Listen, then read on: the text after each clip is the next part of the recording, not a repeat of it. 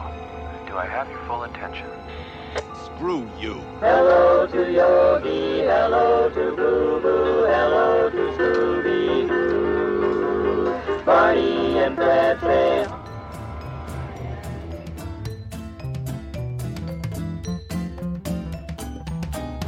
Don't forget your goat leggings.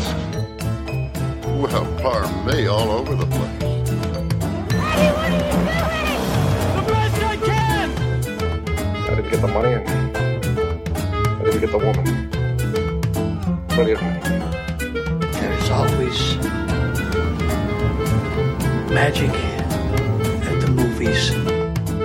What's in the basket?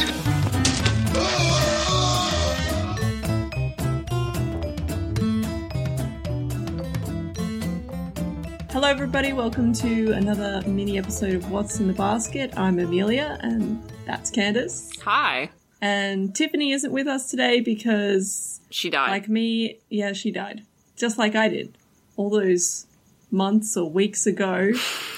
Who the hell knows when this episode is coming out, to be quite honest. I sure as hell don't. Well, it's September now, and you can post-date it by the fact that I just came back from seeing the Downton Abbey movie. Yeah, because you're 85 years old. Yes, I am. It was a lot of fun. It was so good. Who on earth is seeing the Downton Abbey movie? It was packed. It was full. It was a full theater. And what was the average age of the room? We were on the lower end, and by we, I mean I went with I went with two of my aunts who are both in their 60s, and they were definitely on the lower end of the spectrum. There were a couple people our age, and that was about it. I heard a lot of snoring. I think a lot of old people fell asleep during this movie. And as we were leaving, I don't want to spoil anything for people who are listening to this episode literally 2 months from now when it's already been leaked on the internet, but there were these old women walking out in front of us, and they were extremely confused about this plot line involving Branson, and it's a major plot line in this movie, and they just could not figure it out. And I was like, if you missed that, what the fuck else did you miss in this movie? How confused. Look, they were perplexed. Not everybody can keep up with the complex layers of the Julian Fellowes production. Look, I'm there as emotional support for 3 to 5 downstairs characters, and I think I did very well in that regard, cheering them on the whole way. It hasn't been relevant for the last 5 years. Well, and that's what I think was so fun about it, was that it was like seeing old distant relatives that you really like, but they live on the other side of the country and you don't see them that often, and when you do, it's like, oh, it's warm and fuzzy, and then you forget about them forever. Yeah, don't relate to that feeling. I don't have any, I'm just making this up. Yeah. I'm assuming that's what normal family relations are like. I assume so. I assume so. I assume people have extended family that they enjoy talking to. But not us. Yeah. But it was good. Anyway. It was very fun. And that's a little endorsement. So if you're listening to this in the future, pirate it. You don't need to know. You don't need to watch the show. You should just see the movie, because one of my aunts has never seen the show before, and she was still able to follow it. So even though it's got 20 different subplots, befitting the ginormous cast. Anyway, whatever. So that was good. That was a ringing endorsement from me. 2 thumbs up. And all 10 of my toes. I promised Todd that I would go pretty hard on you for going to see it. So consider this me going very hard on you and calling you 85 years old for enjoying, paying so good money to go see it. Oh, well. I can understand watching it illegally, but paying money to go see it. Well, in my defense, one, I didn't pay for my ticket because I went with my elderly aunts. A betrayal of class. You going to see this movie. Technically giving Julian Fellowes money. I know, and I did. Gentry. So yeah, I did feel there is a scene when it's raining and then it stops raining, and then again, spoiler alert for people in the future, and then Mary goes, oh, well, this is, proof that God is a monarchist. And I was like, oh, I can't believe I'm in the theater watching this. But also Daisy keeps basically parroting, communist rhetoric. So I don't know. I went both ways, I guess. Something for everyone. Also, I had a bunch of, I had free popcorn and a free soda, courtesy of the good folks at My Coke Rewards. So I didn't spend a goddamn dime to see that movie. So please suck on that, Julian Fellowes. Yes, please sponsor My Coke Rewards so I can keep not paying money to see period pieces.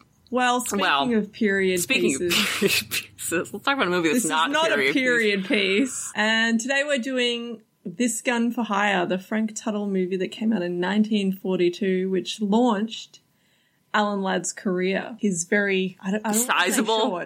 Shut up! I was going to go with the opposite. Overcompensate. Just like Alan Ladd. Whoa. Oh boy, that's sad. Ooh. Well, look, it's an odd dynamic for us. Usually, because Candace and I are at opposing ends, we'll try and keep the tension down. Yes, but that's so true. We hate each other. And well, I mean, I don't hate you. I just hate some of the things that you choose to be. Well, I hate a lot of things that this movie chooses to be, which, first of all, is a continued endorsement for the mainstream success of short men who should know better. Short people got no reason. Short people got no reason. Short people got no reason to live. They got little hands, little eyes.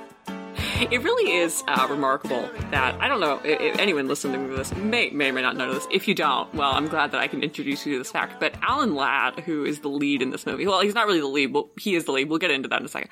Was, I think, 5'2", which makes him very, very short. He's got to be. Was he 5'2", 5'4", 5'2", 5'4", somewhere around that, around the size of our friend Tiff, a very small man. What? Way to out Tiff. Yeah, I know. Way to out Tiff is a fun size Kit Kat.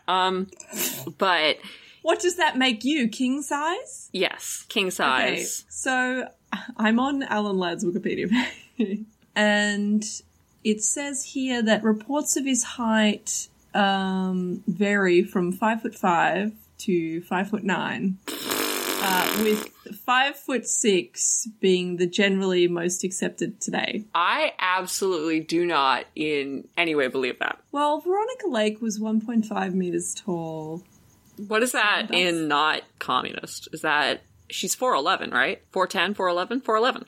Do a quick conversion right there. I'm doing it for you. It's 5'9". Oh, no, it's 4'9". She's 4'9". Okay. I can't read numbers. If Veronica Lake is 4'9", which quite frankly is even smaller than I thought, there is absolutely no way on God's green earth that Alan Ladd's 5'6". I really struggled to, because that means that's probably about right, because she's probably about a foot shorter than Robert Preston, and Press, I think, is probably around like 5'10". Like, he's like a big bear. He's kind of like a stocky bear of a dude. So that makes sense. I don't like that people, this is kind of a problem that we have with film criticism, and that so much of it is received wisdom, and we just keep repeating these old judgments that are, quite frankly, do not possess any merit. And one of those judgments is that Alan Ladd is 5'6". Well, the thing is, did we ever see him standing next to Laird Krieger? Because Laird Krieger was 6'3". No, I think you only ever see him sitting next to Laird Krieger. They're sitting next to.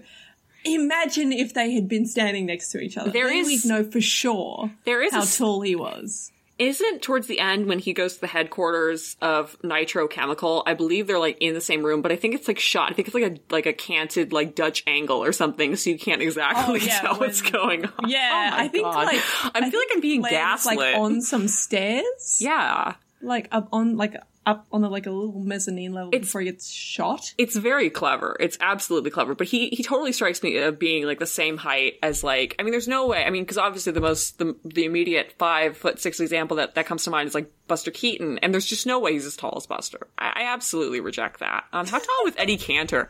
He kind of strikes me as like Eddie Cantor sized. Eddie Cantor was 5'8". Well, that's not right. That's also not true. I've seen Eddie Cantor standing next to the Goldwyn Girls, and he's not 5'8". This is all lies. I can't believe this. My whole life is just crumbling before me. If you were to ask me off the cuff what exactly this movie is about, I could vaguely tell you. It is a little bit convoluted in how it's set up, because there's Alan Ladd, who has the most goth name in modern cinema, which is Philip Raven. Love it. Julian Blackbird McKnight. And he's like the cold-blooded killer hitman for hire type. Yeah, he's a gun for hire, as indicated by the title, yeah. Indicated by the title, which we should mention is based on A Gun for Sale by Graham Greene. So it doesn't make sense why this plot is as convoluted as it is. Well, all Graham Greene plots are fairly convoluted, I'm not gonna lie. But this seems like it was more the filmmakers. Oh, absolutely. Then. Absolutely. But then the film, it kind of goes into this chemical conspiracy plot with, like, senators involved. It gets very weird very quickly. There's a lot of double-crossing. The fact that Veronica Lake, who is a nightclub magician, is recruited by a U.S. senator to be a spy, when it's like, there are professional espionage agents. I mean, it has to happen for the plot to exist, but it doesn't mean that I don't have a problem with it. It's weird, and she's also very bad at it. Yeah.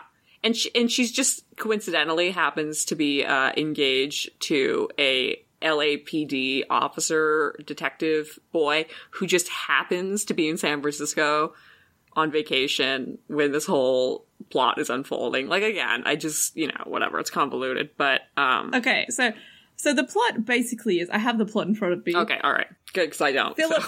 Philip Raven recovers the stolen chemical formula for his employer, who is Willard Gates, who's played by Laird Krieger, who is called Bill Gates in the film, which is very unsettling. And then Laird Krieger double-crosses him, like he pays him in marked bills, he double-crosses him, and Raven is then out to get revenge. So the police detective who is after Raven is coincidentally the boyfriend of Veronica Lake's character. And then there's a whole thing where there's two very bad musical numbers in this that she's forced to sing. If there's trouble in your love life, well, my friend, get wise. For as we magicians would say, now you see it, now you don't. It goes hocus pocus alakazam. That's love. That's love.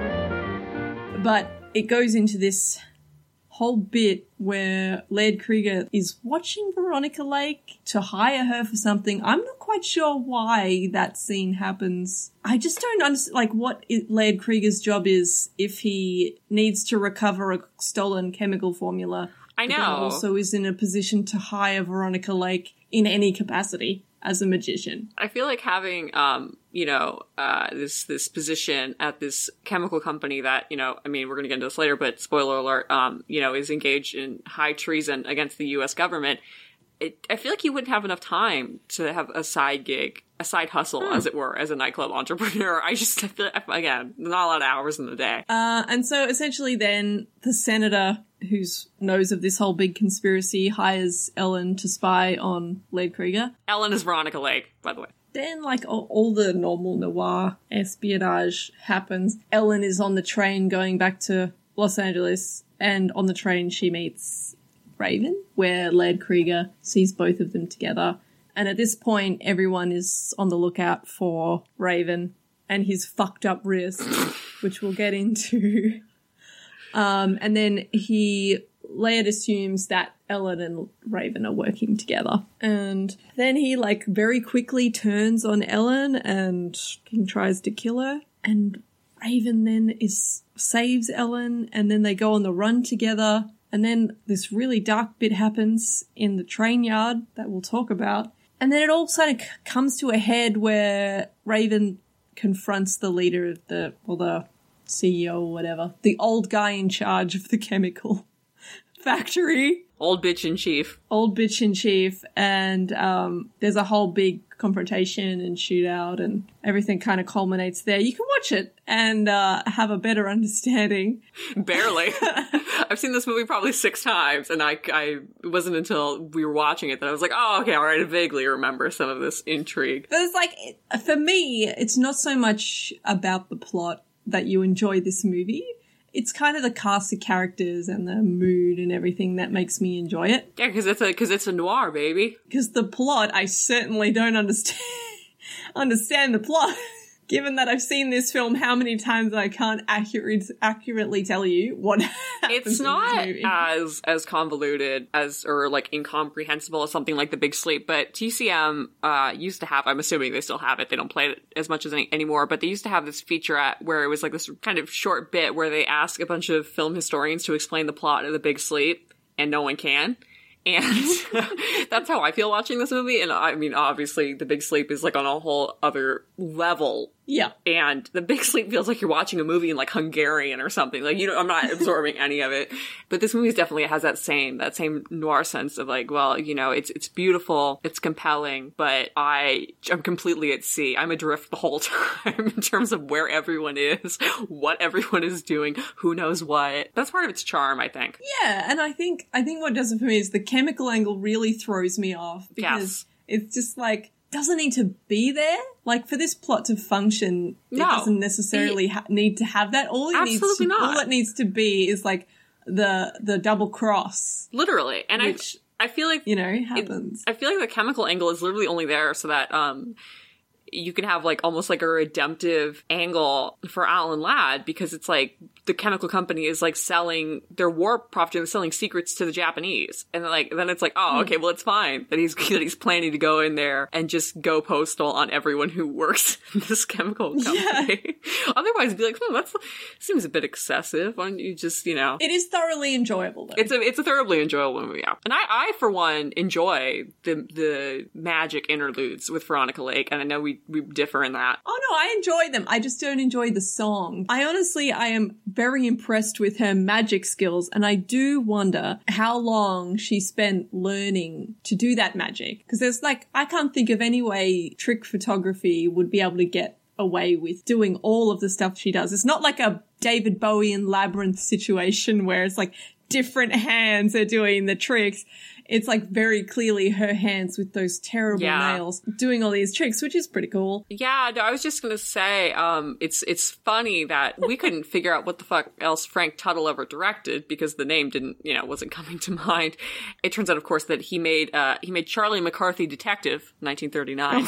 So, and he also made another one. I know, a handful of Eddie Cantor movies. So I can see kind of where that editing that would be required for something like a ventriloquist movie. And the Eddie Cantor movies obviously involve there's a lot of trick editing in Eddie Cantor movies, especially something like he directed Roman Scandals, which has a lot of flash forwards and like flashbacks, and because he's, dreaming the whole plot. And anyway, so I could just see where a little bit of that technical acumen would come into play. But I can't explain whether or not Veronica Lake actually had any magical abilities. I know she did witchcraft because I saw I Married a Witch. That's another once. movie with a very strange plot. You know who was supposed to be in I Married a Witch? I will kill you if you say what I think you're going to say. Yes. Joel McCrea reputedly said that life is too short to make 2 films with Veronica Lake and turned the part down. Fucking hell. Because he found her extremely difficult to work with. So, well, I think that was like a common thing. Yeah, no, it's definitely. I think a lot of people had trouble working with her. But I think that a lot of Hollywood can be very unkind to absolutely unconventional people, and so women in she particular. probably wasn't as bad as everyone made her out to be. She was just trying to get ahead. And honestly, if I was in her situation in such a hostile environment, I'd be a bitch too. So I also never really, and I don't know a lot about Veronica Lake, so I'm probably going to get, dragged to hell for this, but I never really get the impression watching Veronica Lake that she particularly enjoys movie acting, I kind of get a sense of boredom from her, so I can see her definitely not being like as dedicated a professional as other people, because it's just like a thing that she's doing, and she just happens to be a magnetic and commanding screen personality, and that is maybe just kind of a coincidence. I don't know, maybe she wasn't getting the parts that she wanted. I mean, again, I can't blame a woman in 1940s Hollywood for being disgruntled with any aspect of her work environment. Yeah. All of her backstage shenanigans aside, there are really only a couple people who, when you hear about them being difficult to work with, it seems to be a real recurring problem. And usually it's because it lends into some sort of almost like criminal behavior, like Frederick March or something. So, you know, there's no boycott of Frederick March movies in the same way that people seem to think of Veronica Lake. It's so hard to work with. Yeah, exactly. Like, a lot of men get away with a lot more than women, like, in Hollywood, which makes me fucking so annoyed. But anyway. We'll save the misandry for later. I think what also adds to this film, the miasma of this plot line, is that I think Tiff mentioned it when we were watching it. She's just like, all the scenes with Laird Krieger feel like they're for a completely different movie. Oh, I love it. Oh. It's like he's filming for a Universal horror picture. It's like he's filming Laura, is what's going on. Over the top and dramatic. And then all of the scenes with Alan Ladd are so, I mean, it's beautifully done, but they're so lovingly lit. The way that we have the shafts of slanted light going across his face in some scenes, it's very, very noir, very typical of the style, and it's just not seen in any other portion of the film. It's only on Alan Ladd. I know. Whoever the DP was, and again, I don't know who that is. Maybe you do, since I think you have the IMDb page open, had a big old crush on Alan Ladd. Alan Ladd in this movie is lit in the way that I think of romantic heroes of like the mid-30s being lit. He's lit almost like Charles Boyer in 1936 or something. You know, he's not lit the way a man is lit in noir. It's really interesting. He is lit like a woman. The cinematographer was John F. Seitz. Oh, okay. All right. Well, Seitz does have a very particular lighting style, but I can't think of a Seitz movie where the male lead is lit as lovingly. Absolutely not. Yeah. It's so interesting, and it's also interesting to see, I always talk about this, but some of my favorite movies are encapsulate the moment in which you get to see a movie star emerge, because movie stars are, again, a rare phenomenon. Of all the people who ever had a starring role in a picture, how many of them ever turned out to be, like, indelible screen personalities? And Alan Ladd is absolutely one of them. And just from the very first moment you see him, you know, he's a movie star. And it's really incredible to see that happen. To see that unfold in real time is wild. Yeah, it is. It's like you can see, I think that the way that his character is and is treated and is in the movie is given the room to do what he does, even though he's like fourth billed. Yeah. You can see that even when they were making it, they were just like, yeah, this is like... That's the man. This is going to be big. This is the good boy. With his very short arms, this is our man. He has such funny proportions. Like they have, there's a lot of interesting costume work going on in this that is attempting to make his forearms look longer than they are. Honestly, it's all very, like, it's very, very weird because all the characters that you see around Alan Ladd are shorter than him, which must have been the casting call for this must have been like, you must be under 5'2". They call it central casting in this movie, and they said, like, send me the Wizard of Oz core. Let's get the band back together. Let's get the Munchkins back together for this Alan Ladd movie. We got this kid named Alan Ladd, and he's just a little smidge of a thing. I love it. I love it. I love movie stars that have some physical, I don't want to say like irregularity because that's rude to my short brethren, but something about them that's distinctive and interesting. And Alan Ladd's height, I mean, people make jokes about it, obviously, and sometimes I do engage in some of those jokes, but it's unique. Sometimes it's unique, and so you get to see him just burst forth onto the screen in like a blaze of, you know, kitten feeding, gently stroking glory. Severe widow's peak. And Laird Krieger plays his scenes with Alan Ladd in such a bizarre, I mean, really, that is the great romance at the core of this movie. It's absolutely not Veronica Lake and Robert Preston. No. The scene where Krieger asks Alan Ladd how he feels when he kills somebody, and he's just kind of like panting, and then he's like, here, take my money. You want to go to the orchestra? Here are some tickets. Take your girl. You have a girl, right? Or do you have a friend? I see your point, of course. If the bills were bad, you couldn't very well complain to the police, could you? I'm my own police. What do you mean? could you do? First, I'd find out who you're stooging for. The shy boy. And I'd give him what I gave Baker. Don't I? I can't stand violence. Then I'd whittle off a little of that blubber. Such a warped sense of humor. Oh, I forgot. A little gift for me. Orchestra seats to the best show in town. I ought to know. It cost me plenty. That's my one vice, backing leg shows. No, thanks. Go ahead, take your girl. You must have a girl or a friend. And it's like a little wink. It's like, oh, Jesus Christ. It's so explicit. I mean, I guess it's not explicit because people didn't know it. So, it's extremely implicit. It's explicitly implicit, I guess is what I'm trying to say here.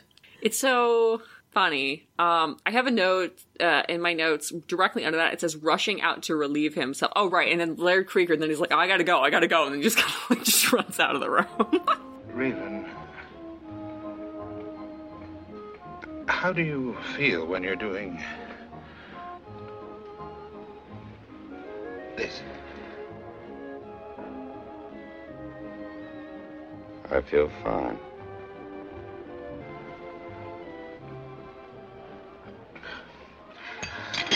Well, be good.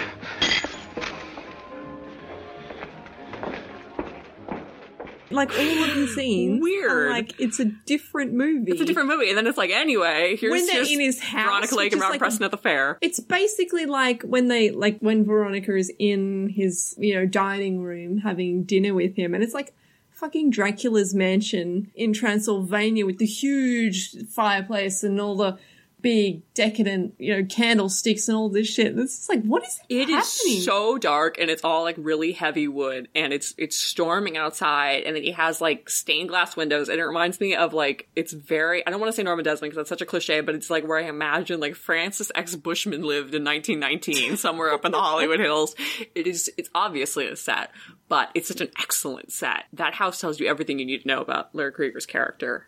God, what a visually fun movie. And there's not like really a lot of sets in this movie. No, there's like his apartment, there's the nightclub where Veronica Lake is, it's like the fish sailors. I know, it's like a nautical club. theme. It's called like the Neptune Room or something, the Neptune Club. Yeah, it's a nautical themed nightclub, which is better than the slavery themed nightclub from Vivacious Lady. Yeah. My other favorite themed nightclub. I don't know if the youth will remember this, but many moons ago, the only version we had of Vivacious Lady, the Ginger Rogers, Jimmy Stewart movie from 1938, was, I believe, a VHS rip. And then it came out on DVD, and you could see what used to be just kind of like blobs in the background. You could realize that Ginger worked at a plantation slavery-themed nightclub, and none of us had realized that before. Shock. It was anyway, that moment sticks with me. That sticks with me like the first time you see the train crash in the General or something. That realizing that it was a plantation slavery-themed nightclub for me is up with, top 5 anime betrayals. In your life being like, huh? What is happening? Oh, fuck. Yeah, no. Yeah, it's a very jarring thing. I mean, like, on some level, you do expect a level of racism in a lot of classic films because it's very of the time. Yeah. And it's definitely not something to excuse it, but it's just like when you see it like that, you're like, oh, it's like, all right, shit, this really is an all-white industry with no input from anyone else. Yeah. And they don't give a fuck about alienating black viewers. Yeah, no. But anyway. We are very, very anti-RKO. I know, which is hard because there are a lot of RKO movies that I really do enjoy, but yeah, but they just made a lot of decisions. They just made a lot of decisions. Yeah, I think the problem is that RKO did not really have like a strong guiding hand in the form of somebody like a Thalberg or a Goldwyn. There was no one really at the top making, calling the shots. There was no Carl Laemmle, and I think RKO kind of suffered for that. But this is not, well, yeah, I don't really think, an RKO did because movie. They went out of fucking business. So is this a Columbia picture? Where is this? Is this Columbia? Is this Paramount? Columbia? I think it's Paramount. I'm going to guess Paramount. Am I right? Yeah, it's Paramount. Yes. Fabulous. God, I'm so smart.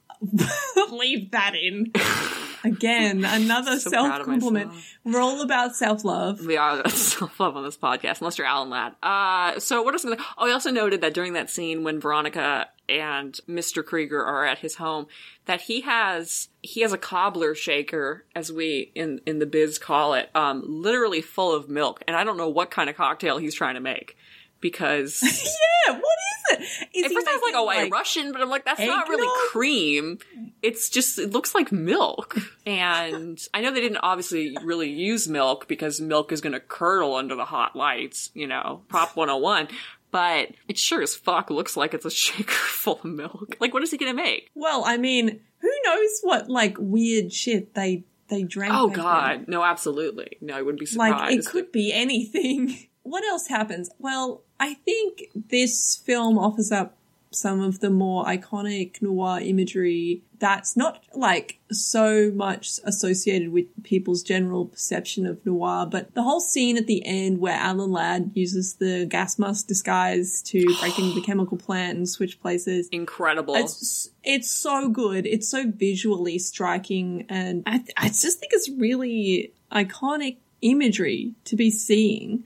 Because a lot of people now think of noir as a genre, and I'm going to say genre because it is a genre. It is a genre. People used to get angry at me when I said it was a genre. They're just like, it's a style of film. And I'm like, is that not what genre is? I know. It's like, guess what also is a genre? Old Dark House is a genre, But yeah, a lot of people have the misconception that noir is, about detectives, about crime. And this does have crime in it. Obviously, but it's Bucket not loads. So much. It's not a detective story. It's a crime story. It's kind of like how Gun Crazy is considered a noir, and noir doesn't just tackle such a narrow area. No, absolutely. It's a feeling. It's a mood. It's like a different vibe. Yeah. No, I was just going to say that also people think of noir as being like a post-war phenomenon because of a lot of the disillusionment that arises after the war, but I think a lot of noir is that it's most effective when it is a product of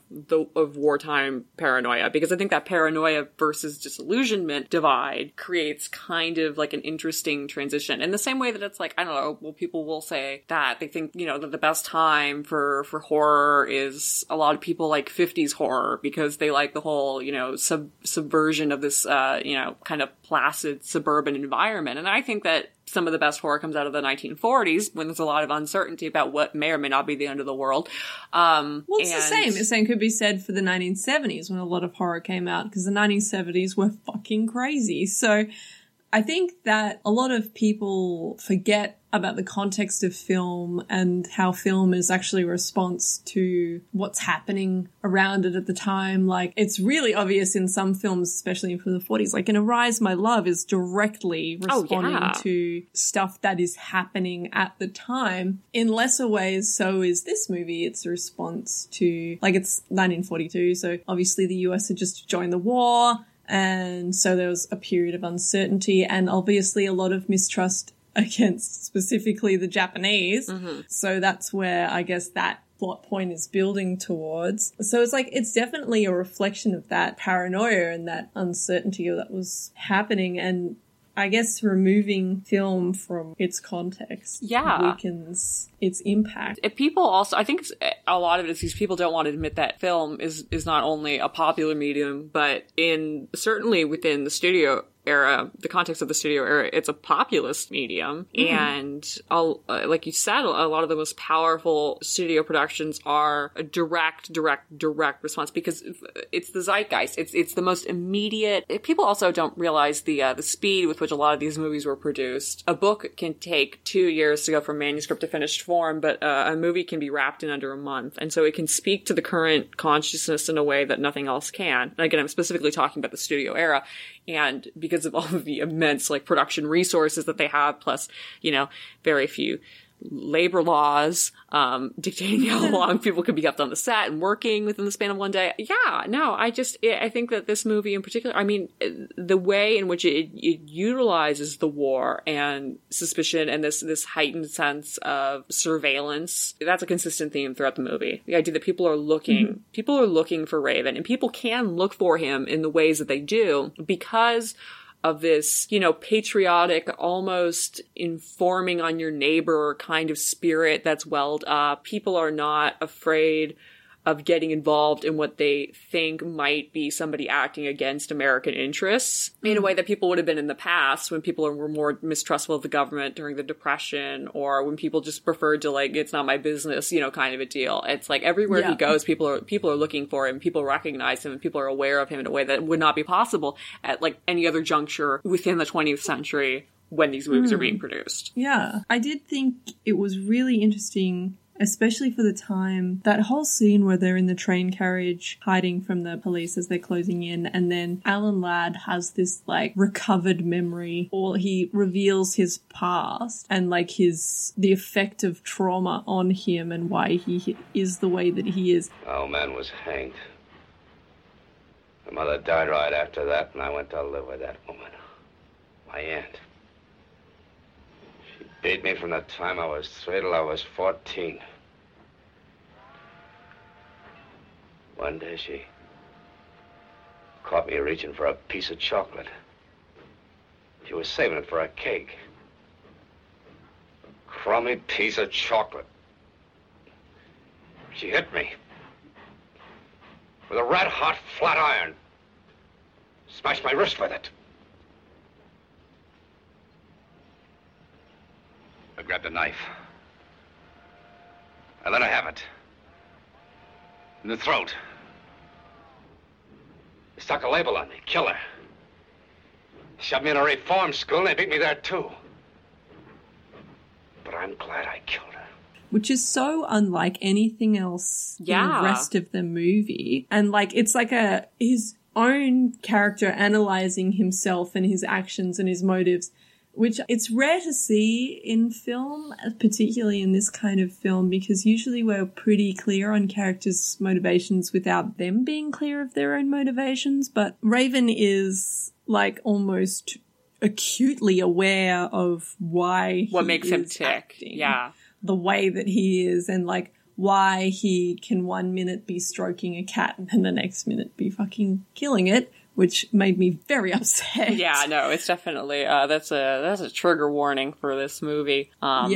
Which is, again, it's fairly surprising, I guess, because animal abuse was at the time one of the few things that was I believe that was under the code. It's interesting, and also because so much of noir is about, like, exploring the subconscious, and and so much of the time it's left up to audience interpretation. Like, a good example would be, like, one of my favorite scenes ever, which is the scene in Key Largo where Claire Trevor sings Moanin' Low, and you just see this horrid, fragile husk of a woman who's a drunk, and she can't sing, and her whole miserable life is just unfurled before you as a viewer, and it's a very uncomfortable sequence to watch, and again, that's part of what makes it a quintessential noir sequence, but it's, again, you understand everything about that character, and it's all laid out for you, but it's not, there is no obvious psychological, there's no psychoanalysis in that movie, and what you see in This Gun for Hire, those sequences where Alan Ladd explores his childhood abuse,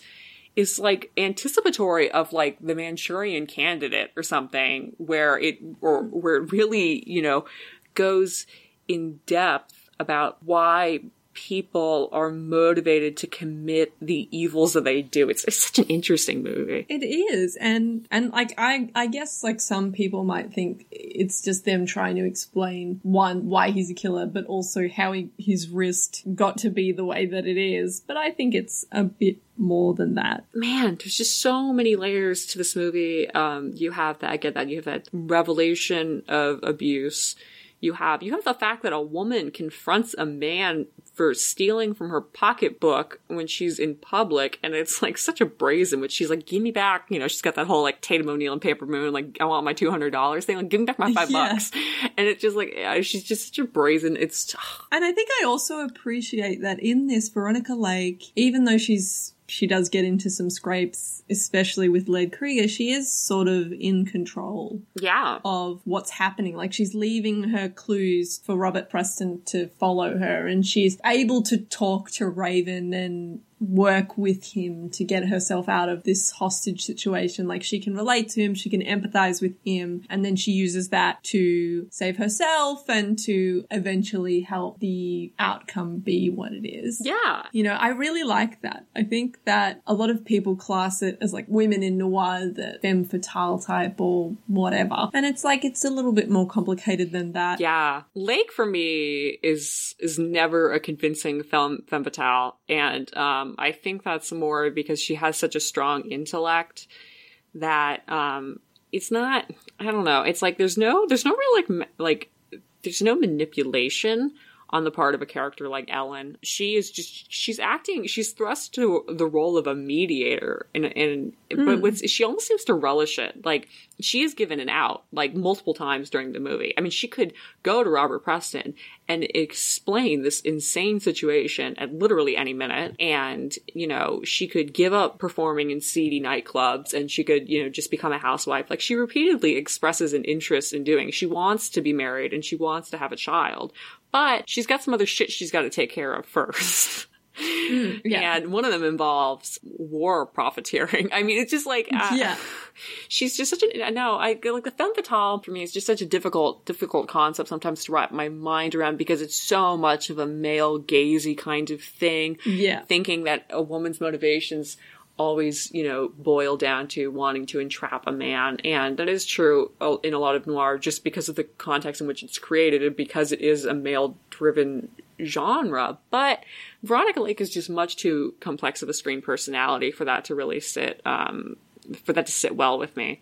Well, and I think that a lot of noir criticism and a lot of noir development, it's obviously done by men and perpetuated by men and created by men. So looking at some noirs as a female and understanding that there are possibly more complexity to female characters in noir than perhaps other male counterparts might discover, it's frustrating because it's like they're all women in noir as femme fatale type. The Lauren Bacall blowing the whistle kind of femme fatale. And it's like, that's just, it's not that simple. It's so much of that is just also like a simplification and then a generalization directly from like Bacall's screen image. Sometimes I think that's the only noirs that some people have ever seen are Bogey and Bacall. I've seen an image of. Yes. I don't think they've even seen it. No. I mean, when I was thinking of other women, complex noir women you could compare Veronica Lake to, I was thinking Carol Landis. I was thinking Anne Savage. I was thinking Kathy O'Donnell. Kathy O'Donnell, who is definitely a very, very minor star in terms of the history of film, but her noirs have that same Veronica Lake tinge of, you can just feel there's this enormous iceberg, you know, of rational thinking, of which very, very little is on the surface because of the limits of the scripts that they're given. But it's just, I don't know. Yeah, I think that's the thing. I think it's like a lot of people, it's like when people think, you know, you're not going to relate to this as an Australian, but when people talk about the golden age of television and they bring up I Love Lucy, and it's like, but Lucy was always exceptional because Lucille Ball was always an exceptional woman, an exceptional artist. And there's a reason why Lucy has endured and other people have fallen by the wayside, because of the immense, her genius. And it doesn't, so I think that's it. I think people think of 50s comedy, think of Lucy, people think of noir, they think of Bacall, and then they think of Veronica Lake, but I don't think I've ever seen a Veronica Lake movie. Because she's not who people think she is. They think of the hair. Maybe that's it. They think of the hair. They think they understand. That's it. You know. I mean, it's great hair. It is fabulous hair. It's really incredible hair. And it's also interesting how much hair is tied into noir. Think of how many noirs play with interesting hair, especially noirs in color. I'm thinking, you know... Well, like, even, like, in Double Indemnity. Oh, yeah! That wig that Stanwyck has. And then there's Rita Hayworth in, you know, Lady from Shanghai.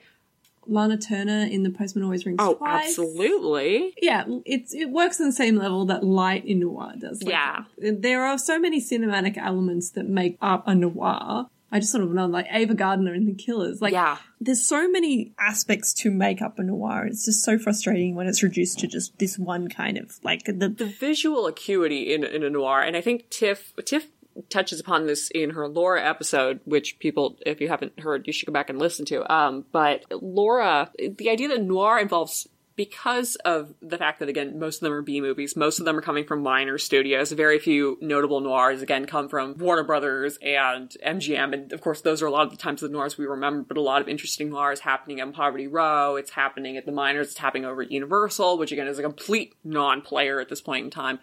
People think of the glossy noirs. People always think, whenever people associate Warner Brothers with noir, I have a particular problem with it because so much of that is like that. I think people conflate like almost like the women's melodrama with noir. It's like, no, a Betty Davis movie isn't a noir. Betty Davis never made a real noir unless you count Baby Jane as a noir, I guess. But anyway, whatever. That's just no. I can't think of a Betty Davis noir. But noir as a genre involves so many people who have come from Europe, fleeing various regimes there, horrors, oppression. That I think noir. People always talk about the pessimism of noir, and I think the pessimism is very important. And I think that's part of the tonal shift that makes noir so engaging. But at the same time, it's also sometimes really exciting to see all of the trappings of a Hollywood studio picture in terms of the absolute best lighting, the absolute best editing, the absolute best costumes, etc., utilized in a way to make a statement about the world that is very different from your traditional Hollywood picture. People just reduce it to being, I don't know. I mean, I think of those really, I don't know, I think of Evelyn Keyes in The Prowler. There's so many performances in noir that it's like don't get enough credence because people are fixated on this very narrow idea of what noir is. Well, we've got an episode coming up where we talk about the best noir of all time, in my opinion, which is The Night of the Hunter. Oh, yes. Which a lot of people don't consider to be a noir, but it is noir. It's a pastoral noir. Yes, absolutely. That is, in no sense of the word, a traditional noir, but it's so compelling and it's so beautiful and it's like the most lyrical movie ever made. I can't believe Lawton never directed another movie. That's one of the greatest tragedies of all of film history. Honestly, the fact that was not a hit at the time. It's excruciating. It makes you want to slap your own grandparents, is what it makes you want to do. My grandparents were probably personally responsible because they did not go to movies in the 1950s because they had 5 children. They're at fault. God, but again, it's like the best noirs I think are non-typical noirs. If people don't consider Night of the Hunter noir, then it's like, look at something like They Live by Night. I mean, They Live by Night is you'd have to take out like all of like the lovers on the run stories. You'd have to, and I get it. I totally get it. I love sometimes the kind of like the jankiness of noir. I do love it when the strings start to show, when the budgetary constraints show. But I think people discount Night of the Hunter simply because it is so beautiful, and that's dumb and wrong. Noir it's so good, and people really should explore it a little bit more than they perhaps do. There are obviously a lot of good ones that are about detectives, and there are about police and crime and all of that, but there's a lot of unexplored avenues. And this movie also has a strong detective plot. But I'd say it's probably atypical of the way it's absolutely atypical, yeah. Because Robert Preston, he's trying to get his life together, but he's not trying to get his life together in, say, a bogey character would. He's just trying to get his girlfriend to stop doing card tricks in nightclubs out in San Francisco. And at one point, he's insulting somebody and he says, go milk a duck. Remember, we want him, dead or alive. Preferably the former after what he did to our paymaster. And quickly, too, or we'll go higher up. Go milk a duck. So that's not something you hear in most noirs. Robert Preston, I have to do a little Preston thing just because I love Robert Preston. And Robert Preston is a child in this movie. I think Robert Preston is I want to say maybe 23 in this movie, 23, 24, which is disgusting because he looks like a 30-year-old man. Yeah, he looks very old. He looks extremely old. He looks 40, honestly. He looks way older. He looks like, he makes Alan Ladd look like he's on the junior varsity girls softball team. He is so old in this. But Robert Preston is also interesting because I think he's second billed in this, and it's probably because Blake's still kind of an unknown, right? Because she's done Sullivan's Travels, but she's not. I don't think she's. I think she's more of a personality than a star. I guess I don't know if she's really a box office star at this point. Her career began in 1939, so she's about 3 years into it. Yeah. So and at this point. Well, I was just thinking, just because Robert Preston at the time was... She just had a big breakthrough with I Wanted Wings and Sullivan's Travels. Yeah, I was going to say, that's what I was thinking. I was like, I couldn't remember which one it is. I was like, God, I was thinking William Holden, but it was not coming through. I Wanted Wings. Yeah, exactly. No, when am I not thinking about William Holden? But Robert Preston is really interesting to me because he at the time was making a lot of B movies, so I guess he was kind of like a reliable box office kind of guy, probably for like really like minor successes. Like he makes movies where he plays like Mounties and like lumberjacks and that kind of shit. Robert Preston, by the way, was 24 when he was 24. 24. That's what I thought, because I know he's 21 in Union Pacific with Barbara Stanwyck and Joel McCrea. So Robert Preston's really interesting to me because the Robert Preston in this movie and the Robert Preston that later on becomes like a star are like two completely different screen personalities. And it's funny because I always we talk about like how in this movie you see Alan Ladd and you're like instantly like, oh God, that's a movie star. Well, it's like Robert Preston will become a movie star, but he's going to incubate for like 30 years before he becomes a real movie star. Like that's insane, actually, the more I think about it.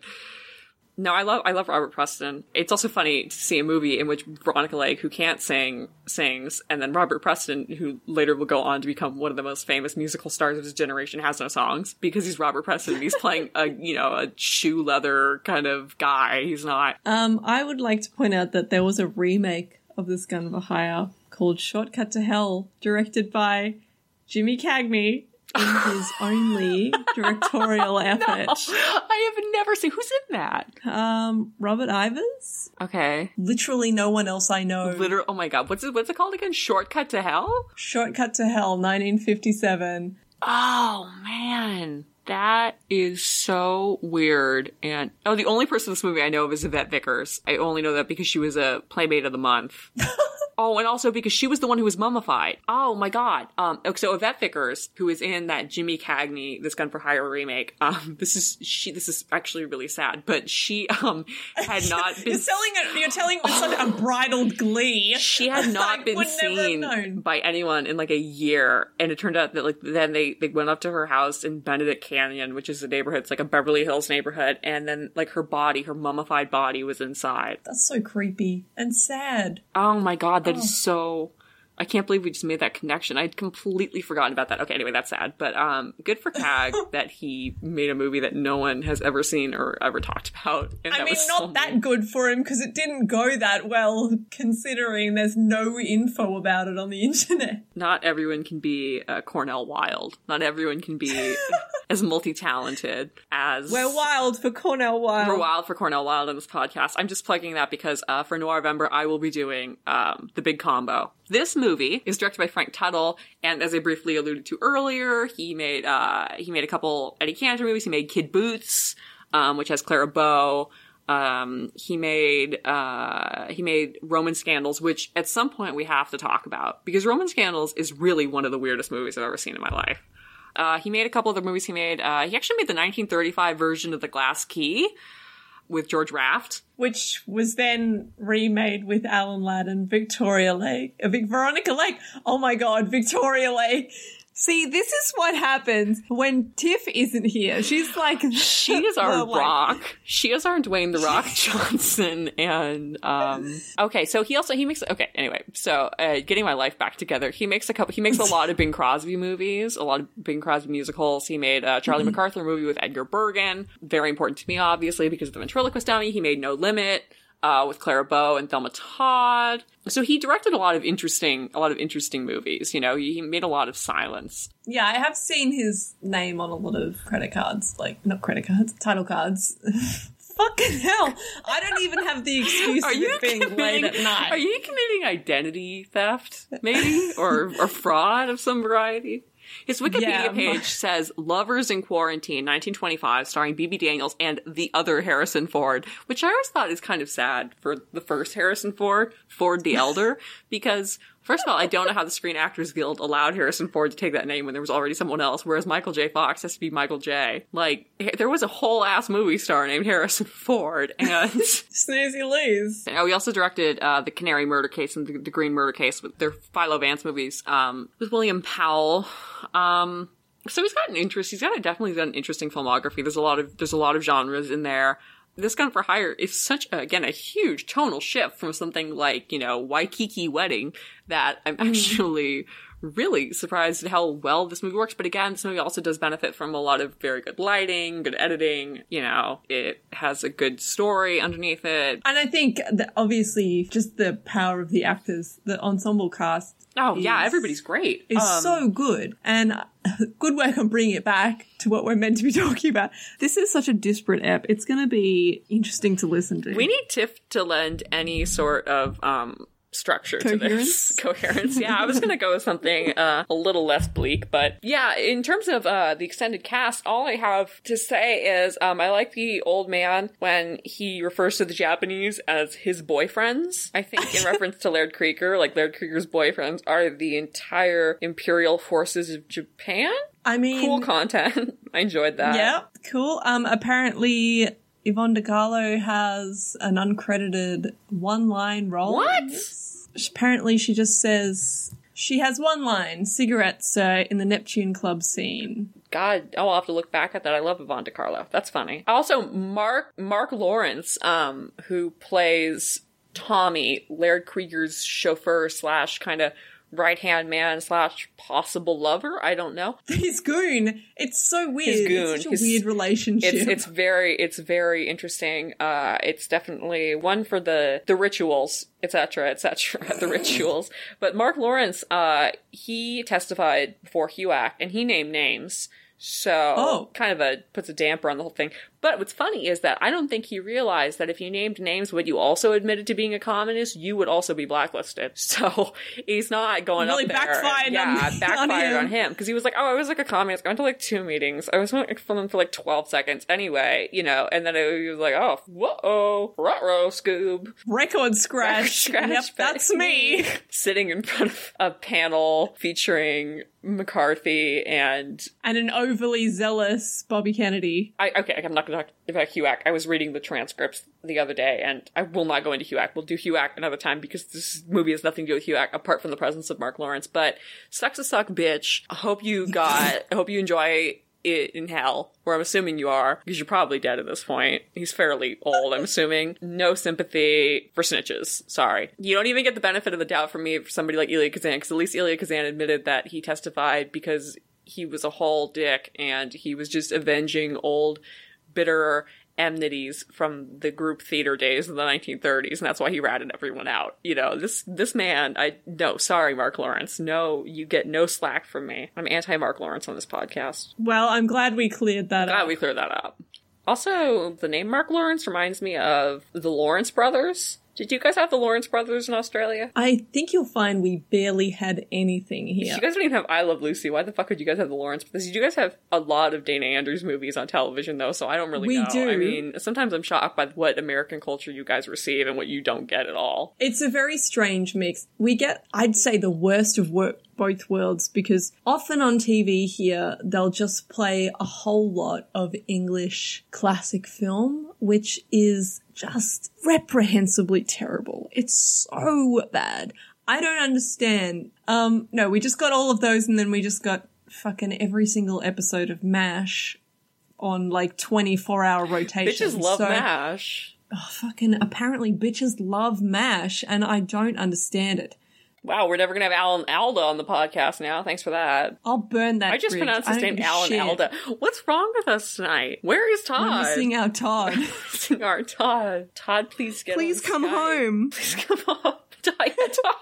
Todd ran away from home, and we found her collar. He was on a branch, like she'd been snagged on a bush, and she was going down the front steps, and we think she might be in a pound somewhere in the city. She might be in a phone booth somewhere. She's probably lost. She's scared. She's probably wet. So if you've seen our Todd, please call.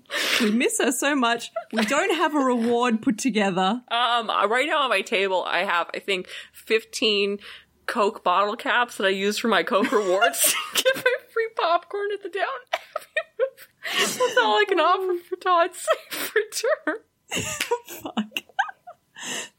Oh man. Oh my God. Oh, and a joke I have here in my notes where I just typed Laird Lad ... Lard Lad. With 2 D's. Oh, man, okay. I'm so fun. Okay. This is gonna be one of, like, I thought the last mini episode we recorded was gonna be our worst one. Which one was that? I've already forgotten. It was the Anne Southern Gene Raymond one that we tried to record 3 times. But I think this one, I'm sure Tiffany will edit this with her amazing skills into something that's listenable. Because I think we spent all of 15 minutes discussing this Gun for Hire in this episode. Yeah, well, I had to talk about a lot of other stuff that was bugging me. Well, anyway, let's end with the climax of this film. When Robert Preston says, go milk a duck, or go jack a goose, as I wrote it down. Is that the climax of the movie? That's the climax for the duck. Please be quiet.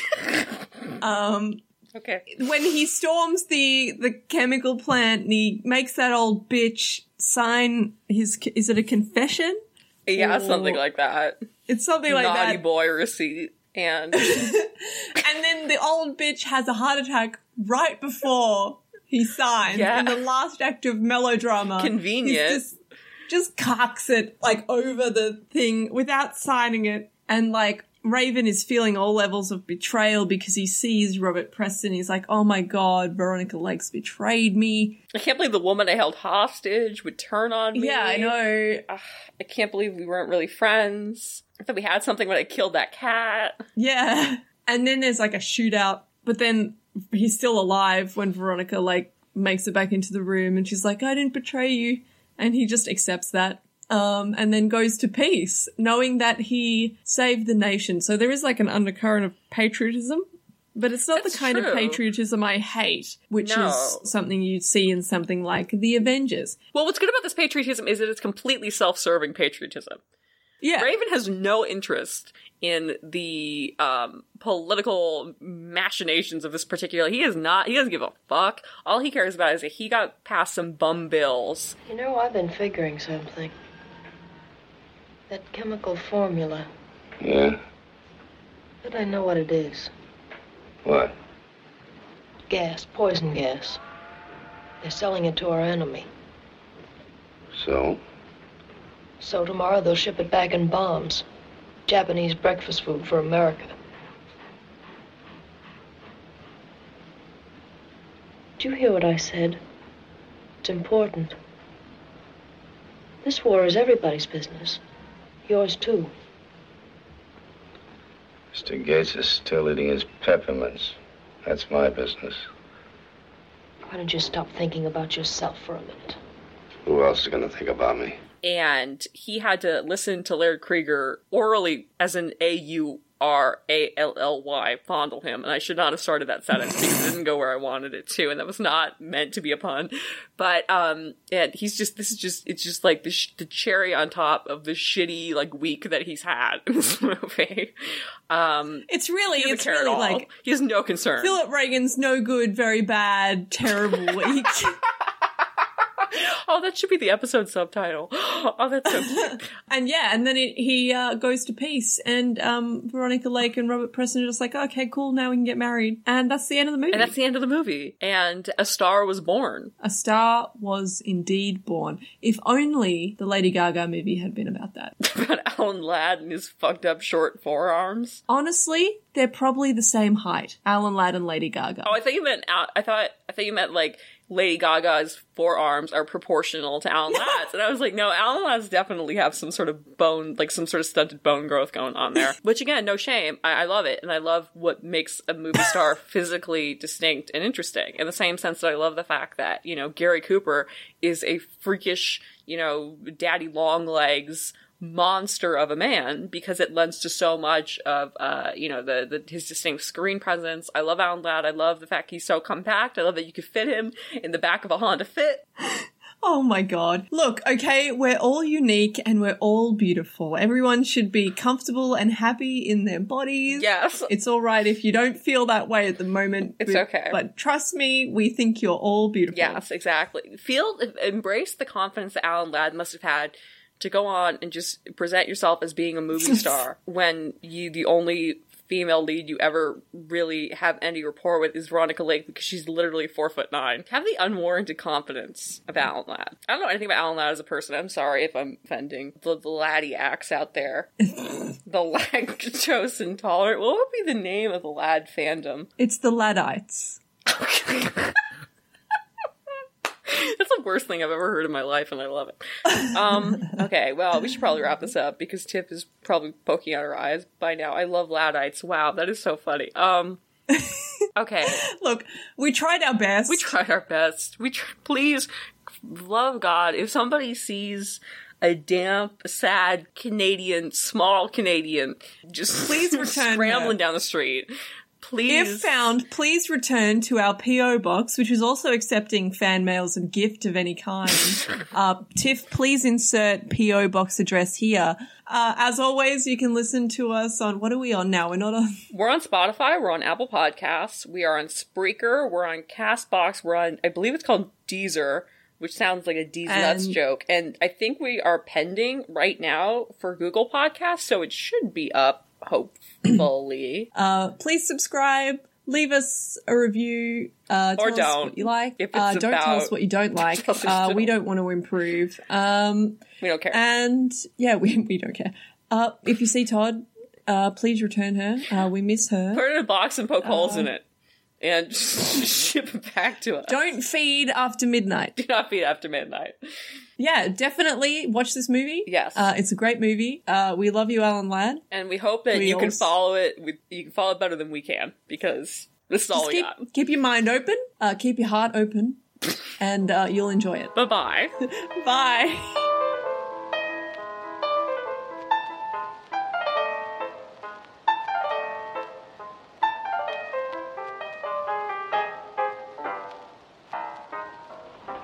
Want to borrow $1?